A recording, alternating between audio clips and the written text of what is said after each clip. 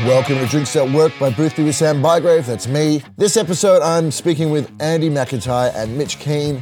They are the two bartenders and owners behind WA drinks brand Idle Hands Drinks Co. And I'm talking to them because they've managed to turn a pandemic-era side hustle into something that's a bit more of a going concern. With some big plans for a brand home, a recently launched range of 750ml bottled cocktails, and plans for expanding out of WA and into the eastern states. I've known Andy and Mitch, or Macca and Rummy as they're often better known, since my first travels to Perth around a decade ago now. And so I had fun talking to them. We talk about how they are taking what was a batched and kegged cocktail solution to some big festivals in Perth and adding a consumer element to it. They talk about some of the challenges they've encountered, what they need to do to grow, and what they need to do to get a quality drink to the people.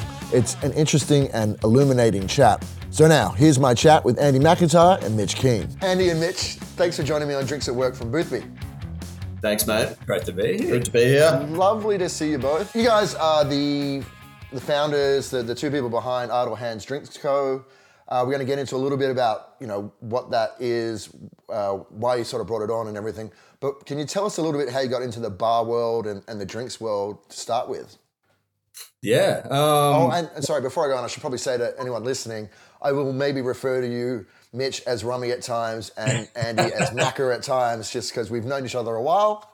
Yeah. And those are your nicknames. But yeah, Mitch. Yeah. Mitch, how'd you get into the business? Well, like anybody, I guess. Got out of high school, had a general idea of what I wanted to do, which included I was living in Geelong at the time, so moved up to Melbourne with big aspirations to study film and get into the world of film.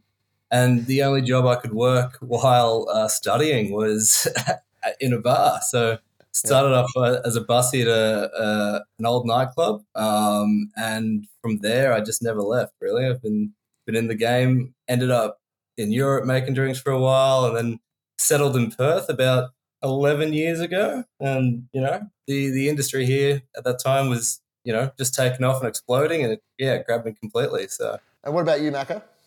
You're something of a veteran of the Perth bartending scene. I think it's fair. Thank you for that. I've got the stuff definitely showing now from it, I think, as well. A little bit less globetrotty than Rummy. I think I've been based in Perth basically my whole hospitality career, and it really started off not so much accidentally, but finding a job while I was at uni at the same time, and I was studying commerce at the time and had grand plans of getting into finance, and then much to mum and dad's dismay, I fell in love with hospitality, and I think it fitted a lot of my traits and a lot of my likes, which is generally socialising with people. I have a love of food and drink. I absolutely love it. That probably definitely contributes to some of my physique. But it was really, I guess, was padding around for a while and changed degree. And while I had a great number of jobs doing some nightclub work and glassing and working in some restaurants, I sort of found my vocation when I started working at Lux Bar back in the early 2000s, and which for anyone that sort of knows it at the time, there was this melting pot of amazing humans that I got to work with, from Jared Plummer to Gary Beadle to Jeff Hayward, who owned the venue, to Sam Asprey, to Andy Freeman, to Aaron Springvallard, Georgia McDonnell Adams. So with just a few of the names of guys that came through that venue. And so I was lucky enough to be their glassy at the time, and they took me under their wing. And that's where I really learned all the foundations about not only making delicious drinks, but looking after human beings and hospitality. And it gave me a lot of the core values that I have now for Hospa. It was a pretty amazing time. So yeah, just on that, Lux Bar, for people who don't know it, it was there were good drinks there, but it was also a heaving kind of bar. It was really kind of crucial in the Perth bar scene that we have today, right? It was that. Yeah, definitely. Yeah, it was some Sunday nights there were pretty loose and things got a bit spicy, but I mean, with three bartenders serving 150 people cocktails, you learn how to work, and you learn how to make drinks. And the standards were high. We were bar team, before I started, bar team of the year and bar of the year. So I felt that pressure and definitely had to step up to the plate. Did they ever get to those heights again once you started? I kid. Let's move on. So We didn't get any awards, but there was highlights. Yeah. And so, and Mitch, you've been a distiller as well, right?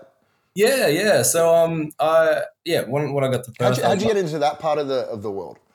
well, that was again through hospitality. So I was working mechanics with the team there, having a grand old time, and was lucky enough to meet the infamous Jez Spencer through the over the stick there, and Yeah. obviously we got along. This is Jeremy Spencer, who was one of the founders of the West Winds Gin.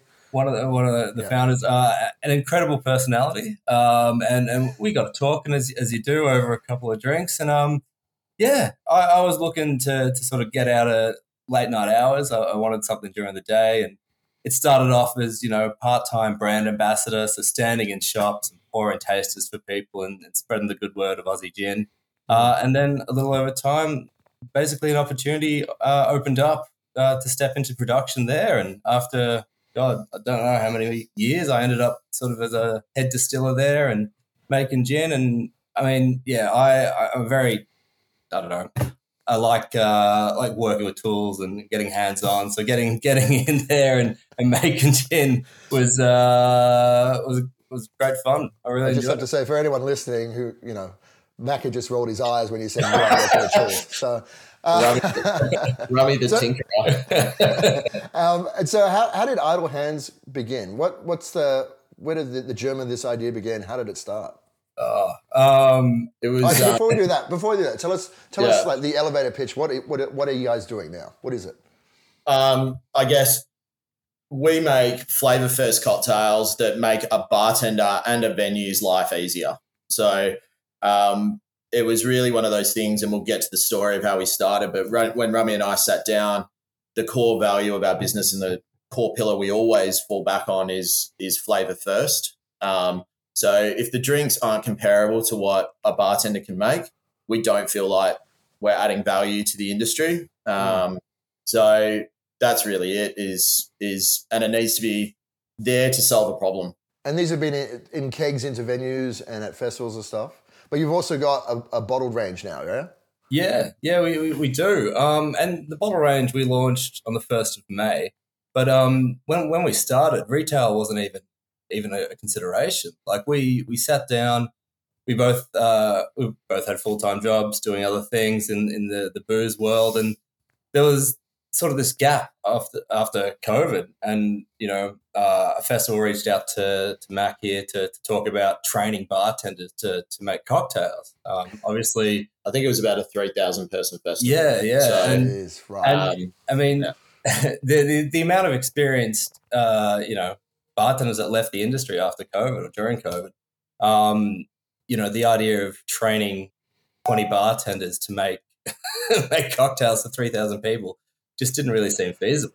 No. So we went to the next thing, which was, well, why don't we keg the cocktails up? Yeah, and you and I had sort of been padding around with it a little bit independently. And that was why when I got a call from a good friend of mine, Jesse Wilson and Tim Capehorn, who run events in Perth, with this problem, I called Rummy because I knew he was the only one outside of me doing it, and also had the technical skills to be able to, I guess, bring this to life. And we put the business together in, I think it was like 3 days, 3 or 4 days. So it was pretty quick. And we definitely set it up on the smell of an oily rag. I think there was some equipment that Rummy had kicking around in his garage, and I had a bit of cash, and you had a bit of cash, and we were like, yeah, we can make this work. And so I guess getting back to your original question, retail wasn't there for us as a goal. We really just wanted to solve that problem for festivals to start off with. And really that's where it started. Like we didn't want to we hadn't planned for anything bigger than that at that stage, and everything grew organically.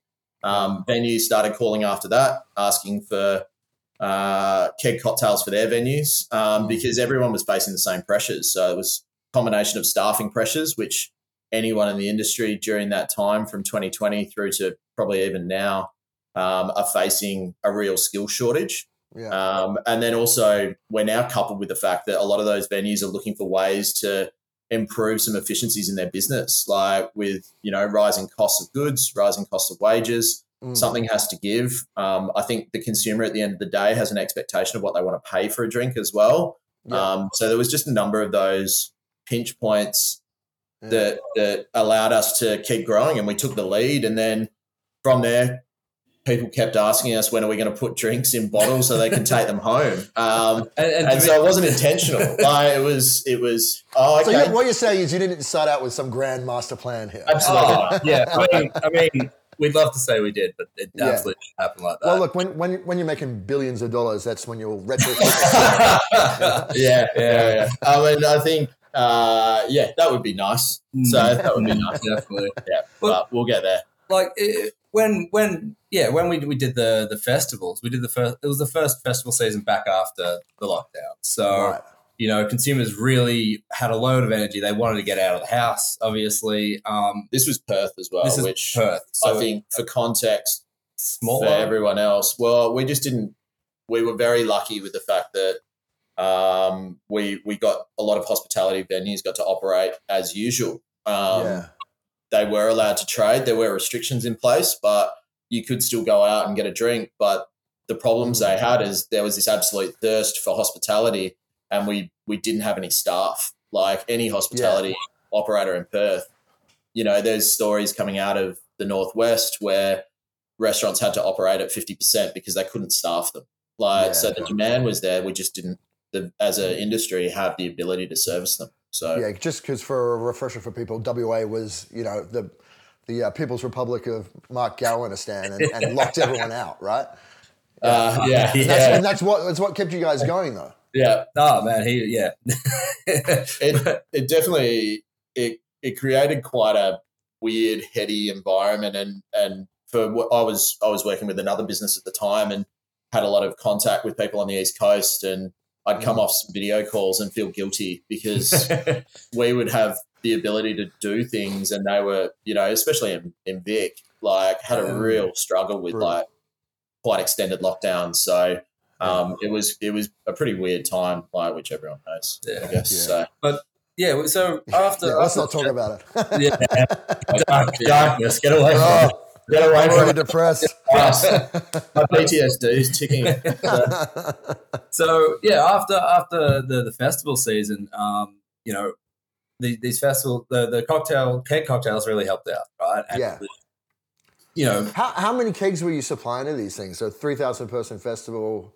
The first one, it was like 5,000 or 6,000 drinks. I remember we didn't have enough corny kegs, so we actually we batched extra in buckets and were like pouring them in and like shake carving them during the festival to keep the drinks flowing. And it was I don't know. The adoption was a lot more than what we thought. So and that gave us a lot of confidence, I guess. And it really put us through our paces in terms of staying dynamic and making sure we could grow. Like staying dynamic is a nice way of putting that. Yeah. Oh, we were very dynamic. Yeah. There was definitely some phone calls I got on a Friday going, "We've sold out.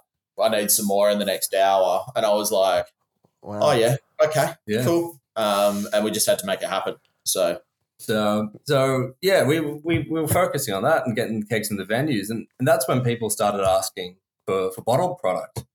And this was, would have been 6 months into Idle, and I think we were basically saying never going to happen, not going to be a thing. We don't see it going in that direction because it was still very much a part-time idea.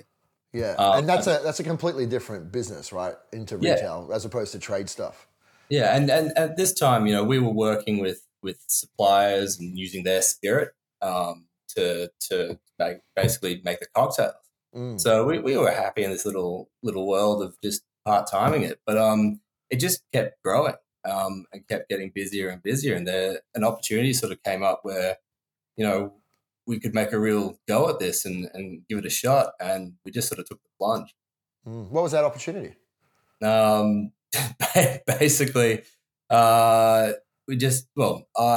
were working with some guys to help open a venue. There was enough work around that would sustain a full-time job. So rather than being spread across a full-time job and all these part-time things, we just focused on idle a bit. So I think it's like any time there's a lot of guys that we've seen in the industry like start up their own brands, and it always starts as a bit of a side hustle. And like Ruby and what Evan and Tim were doing with that is springs to mind. And now looking at the success of where those guys are at some stage you just have to bite the bullet and go, like, if you believe in the idea. And what was it about the idea that you did believe in that you were like, yeah, we can make a go of this? I think it was just the confidence we got from doing each event, and people and how well the drinks were received. So people bought them, and on an ongoing basis, they kept buying more and more. And I think probably the festival that really ticked it over was actually a beer festival here called Frothtown, which is run by a company called Bar Pop, and we were one of 65 odd stalls, and we were the only cocktail guys there. And we sold, I think it was like 1 in 10 drinks or something like that at the festival. Yeah. Wow. And it just, I think that took us both by surprise, and we were because like, people make shit beer with too much fucking hops. I think there's some. I put it down to, you can smash a couple of pints, but at the end of the day, you're just craving passion fruit vanilla martini. I think that's what we all want deep down. Yeah, deep down inside. What's you saying about porn star martinis? There's two types of people in the world. Those that like espresso martini, those that like porn star martinis, and those that are lying. Lying. Yeah. It's just we'll have to spruce that up in the edit, that quote. But at this festival, it was like a light switch moment. Like I remember standing next to Mac and we were having a drink, like just looking at the bar get thrashed. We probably should have jumped in, but I was lifting keg too. But I remember just being like, holy shit, like this actually may be a thing. And yeah, it's that weird moment of like deciding to give 100% and give your all to something, right? Like, and coming out of working, having the opportunity to work with a heap of different brands. We've worked for other people, and they've always been established brands that you step into. And, I never really experienced what that moment was like, from going from like a stupid idea to, now we're in business with an ABN. And it was just this light switch moment, and from then on we made the decision just to give it a red hot go. So, and have you been able to sleep well at night since then? Yeah, sure. That's good. Yeah. Can I ask you, where did the name come from, Idle Hands? Because I love the name. So I guess Rummy and I, for anyone that knows us, generally need to be busy, so that way we're less of a menace to ourselves and everyone around us. I guess idle hands came from the saying, idle hands, the devil's playground. So much so that our PTY LTD is called the devil's work. It really came from that need for us as starting a side hustle and taking our idle hands and doing something creative and constructive with it. And that was really it. We were sitting at Mary Street Bakery, brainstorming names, and we said it, and we were like, "That's actually it. We love it. That's great." How do you think about plans for sort of expanding this? So, like, what are the goals that you've got in mind? Where do you want to take the business? I think with any business, like, measured growth is important, and Idle Hands isn't, like, I guess, a fledgling business. We've been around for 2.5 years now, and we've taken our time to develop products, get it right, work through some R&D. So now it's really going to market at the right pace. So that's where we had kegs in place. And an example of that is when we launched in retail, as Rummy said, at the start of May. We brought on a awesome young bloke, Jake Silvestri, who'd been working with Pirate Life and was really in touch with retailers in WA. And we identified 35 retailers we wanted to work with. But these were the guys that would take products, they would work with us to do tastings on a regular basis, really familiarize their customers with the product as well, because it is a fairly new product in some ways, like in terms of a drinking experience for retail customers. How do you mean? Like they're not used to... I guess there have been other bottled cocktails, which are all quite booze forward previously. We've launched something, and we're not the first to do it, but we're at the front of that industry, like at the front of that style of product. Having a 750ml sparkling bottle with fresh fruit cocktail forward, juicy cocktails in it. There's not a lot of people that have done that quite yet. I think so. There was a lot of care that was needed in explaining product, and that was really part of the growth. So, like a consumer's idea of a ready to drink cocktail has always been something that's in a tin, and that is changing that mindset of like, well, no, for us it's about flavor first. It's about making drinks the way we would make a drink behind the bar, and then scaling it up. So like. We're not using preservatives. We're using juice and syrups and spirit and like just making the best drinks the best way we know how. And what are the challenges that come with that? Because I guess there's like shelf life and that sort of thing, and stability in the bottle. You don't want things exploding. How have you gone and addressed that? So I guess it comes back to for listeners. Rami is just shaking his head right now. Well, Rami's the one that has to make it. I'm the one that has to sell it. It was really straightforward. There were no issues. Rami tapped on the flavor first thing, and I think when I started bartending, and Rami was a little bit after that because he's not ancient. There was a big shift in the cocktail realm at the time where it was led by Dale DeGroff and Gary Regan and those guys, where we were moving away from sour mix and preservatives and blue, green, and red drinks to using fresh juice. So for us, that was, I guess, one of the non-negotiables when we started was starting with that, which obviously has its challenges in terms of shelf life, in terms of getting carbonation in the drinks as well. And then moving forward from there to build shelf life out, which we're using a combination of CO2, sugar levels, alcohol, which are all natural preservatives to make sure that we get a realistic shelf life that retailers especially can work with. And I think there was some really good examples in market of craft beer has already established cold chain logistics, which is super important for us.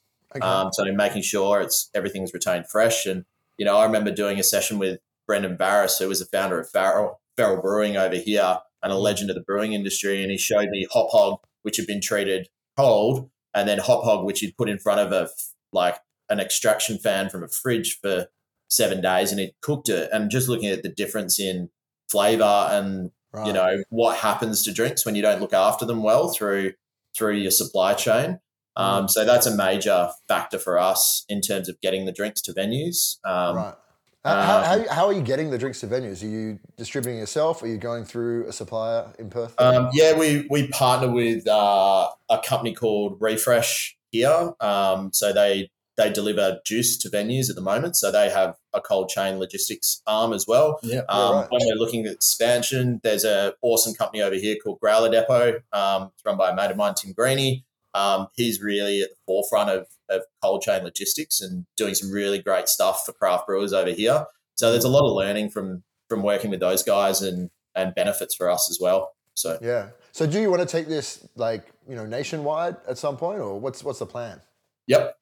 I mean, in for a penny, in for a pound, right? Like, just we want to get the product right, which has always been step one for us, right? Yeah. So, I mean, the business is 2.5 years old now, I believe. Yeah, 2.5. And we've focused on that time with a load of R&D and getting kegs and now bottles right. So we're happy with the product. Plan is, next step is definitely to sort of head east. And is that just on the bottled stuff, or with like the kegged offering as well? With the keg offering as well. I mean, the next steps is sort of to solidify WA. So for us, I guess, we look at terms of growth. A shop front is sort of a priority for us. setting up a home base a home of idle hands. So somewhere that, people can come in and we can communicate directly about our philosophy for drinks and that sort of thing. Similar to a cellar door or a distillery door or a winery. Like, a lot of, if you're communicating about your product, there's no better people to do it than your own. Yeah. And that also provides a bit of a learning hub for us to invite bartenders from around WA in. And that sort of stems into that idea of we want it to be inclusive with bartenders. This isn't something, it can be perceived as something that maybe replaces a bartender's job, but we see this as something that actually helps bartenders. And I say this quite often when I speak to customers is I don't ever want to walk in and see a bank of 6 idle hands cocktails in a venue. I think there's still that inherent part of cocktail making, which comes down to what's that? You say that now. I honestly believe that, like, having been a bartender, like, I don't want, they still need to know how to shake, stir, balance drinks. Like, they're all important. Like, I know, but everyone's got a buy price. I'm just saying you're human like the rest of us. No, I take your point because you actually want to have bartenders who are doing that kind of work. Totally. We've all worked behind the stick, and it's 9 p.m. on a Saturday, and you might have gone out the night before, and a customer says, "What do you have?" And you're like, "Whatever's easiest to make," and that is pouring a cocktail off tap. Yeah, sounds good. Yeah, because it's delicious. Why not both? Yeah. So I guess in terms of growth, a distillery door, a shop front is definitely a priority. In terms of expansion east, there's a couple of key pillars which go along with that measured growth that we need to hit as a business and as a team first. And the first step was to employ a broader team outside of Rummy and I, just hustling away. Which we're doing now. We've got a pretty amazing team between Leah Galante, Jess Arnott, Jake Silvestri, Sian Chamberlain, so who are all supporting us in their different roles. And I guess once we have that solidified through this summer, there's definitely look at where we're going to move over east. And the thought is to set a production facility up on the East Coast as well. And that would solve some of that shelf stability stuff and... It solves that as well. End of last year, there was some real supply chain issues with floods through South Australia, and I don't know if the rest of the country would be aware of that, but getting stuff in and out of WA was a nightmare and hugely expensive. So I think there's supply chain stuff as well as another thing that a lot of brewers have said is keep your supply chain short. So I don't think there's anything wrong with having a bi-coastal approach to the expansion. It's not the WA drinking tap water that makes it beautiful, and you need to be by a running stream or something. I'm not sure if you've ever drank tap water, but there's more chlorine than most pools in our tap water. It's pretty rubbish, mate. So I just came back from Tassie. That's drinking water. Well, that's the definition. It can't be worse than Adelaide's water, mate. Yeah. The sign of a good cocktail is you can make it any. Right, like it's about cocktails don't have that need of place, right? So the brand will still be delicious and just more accessible when it's on the East Coast. And in terms of the ingredients that go into these things, do you have deals with certain spirit makers and that kind of thing, or distilleries, or we're producing your own? We're exploring all of those options at the moment. So there's a few irons in the fire with it. So, but really the brand was set up to work with spirit suppliers as well. So whether they're local or some of the larger spirit providers, but whoever we choose to work with, it really comes back to it is our name on the bottle. So the drinks and the quality of the liquid has to be delicious. So that's really the governing factor we have on a lot of choices we use around the booze. Some of those suppliers are happy to work with us, so in terms of putting their brand on it, some of them are more happy just to supply the liquid for us. And in addition, Rummy is back on the tools. Yeah, so we started distilling product. Mid last year. No, it wasn't. Jesus, feels like started December last year. Yeah. God, time. What a thing. Yeah, man. But yeah, so we started distilling. So we've got lovely little gin, a vodka, and a cane spirit that we're putting into the drinks. So Okay. Yeah. And would you ever break those out into their own like brands or play the retail game with spirits? Look, never say never. Never say never. Yeah, I thought that's where we were going with that. I think if we were to do it, it has to have a place same as what Idle Hands is. So Idle Hands solves a problem or it finds a gap in the market. So if there's a product that we feel passionate about and we think that it's solving a problem and adding value to bartenders' lives, then yeah, bring. Sure. Yeah, like we'll look at releasing it, but at this stage, yeah. So no Australian gin then. I guess every possible flavour has been made, surely. The market just needs a few more. I really want to know what we can do with lemon.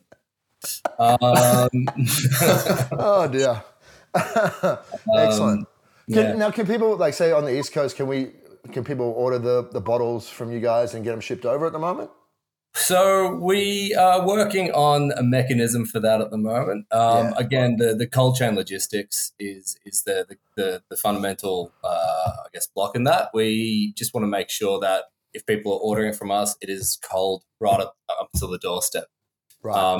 And we're hoping to have that rolling in the next month, I think. Yeah. So cool. Definitely by the end of August. So there'll be an ability for people on the East Coast to order bottles. So awesome. And we'll have them picked and packed and delivered to them. Very cool. You guys have both been around in bars for a long time, and you probably know what makes a good bar. But what are the things in a bar that make you get the feels and have that happy, kind of joyful experience? Oh, it's comfort, right? Like, I don't know. You go to different bars for different things. Like, I love going and having a quiet pint at and being left alone. That's always a beautiful thing. I imagine right now with a building a business and everything, that alone time can be quite nice. Shake a Guinness here and there. But for me, it's comfort, right? Always going in, having a chat, ordering a drink, getting beautiful service. It's not overbearing and not insulting, and just enjoying it. Like for me, hospitality has always been about that third place, right? I think it's Starbucks, the guys that set that up. So yeah, just somewhere that is as comfortable to be as home. And you, Macca? Me? There's so many answers and quintessential answers that people give to this, right? It's I just want to go in and have a Negroni with some bar nuts and then some beef tartare and blah, blah, blah, blah, blah. I think Rummy sort of sums it up, right? In the point of people that know me know that I love a cuddle. So if I know the people in the venue, it feels like home straight away. So I can get a cuddle out of it. If I don't know the people, it's someone that comes up and says hello straight away and makes me feel comfortable. Generally, I like a solid amount of banter across the bar. You don't like being left alone. I don't. No, I'm the complete opposite. I think that's why we're a bit yin and yang. Gotcha. And then lastly is I guess in the last few years, I've got some real pride and happiness out of seeing some young bartenders in Perth having a go, and making drinks, and showing me some stuff that they're really proud of, and putting a drink in front of me that they have been putting some work into and they've taken some time and effort, and that gives me some really good feels out of it. So, I think that's why we all go into a venue, is to get out of your own head and your own space for a bit and interact with other people. So complete opposite to Rummy. So it works well. Well, that's what they say, right? You got to have people that complement each other in a business rather than doing the same shit. Yeah. And let's be honest, we don't need two Maccas. No. One is quite enough. Yeah. All right. Well, thank you very much, gents, for your time. I look forward to be able to try some of the stuff in person when I head over there in a couple of months' time. So, yeah. You'll be over here soon, hey? Yeah, looking forward to it. Yeah. Looking forward to having you. Thanks to Andy and Mitch again, and thank you to you for listening. I hope you enjoyed the podcast. If you did, or if you didn't, please give us a rating on the Apple Podcast app or on Spotify or wherever you do get yours. If you do like it though, please give it a share with a friend. They also might like the podcast. Until next time, this has been Drinks at Work from Boothby.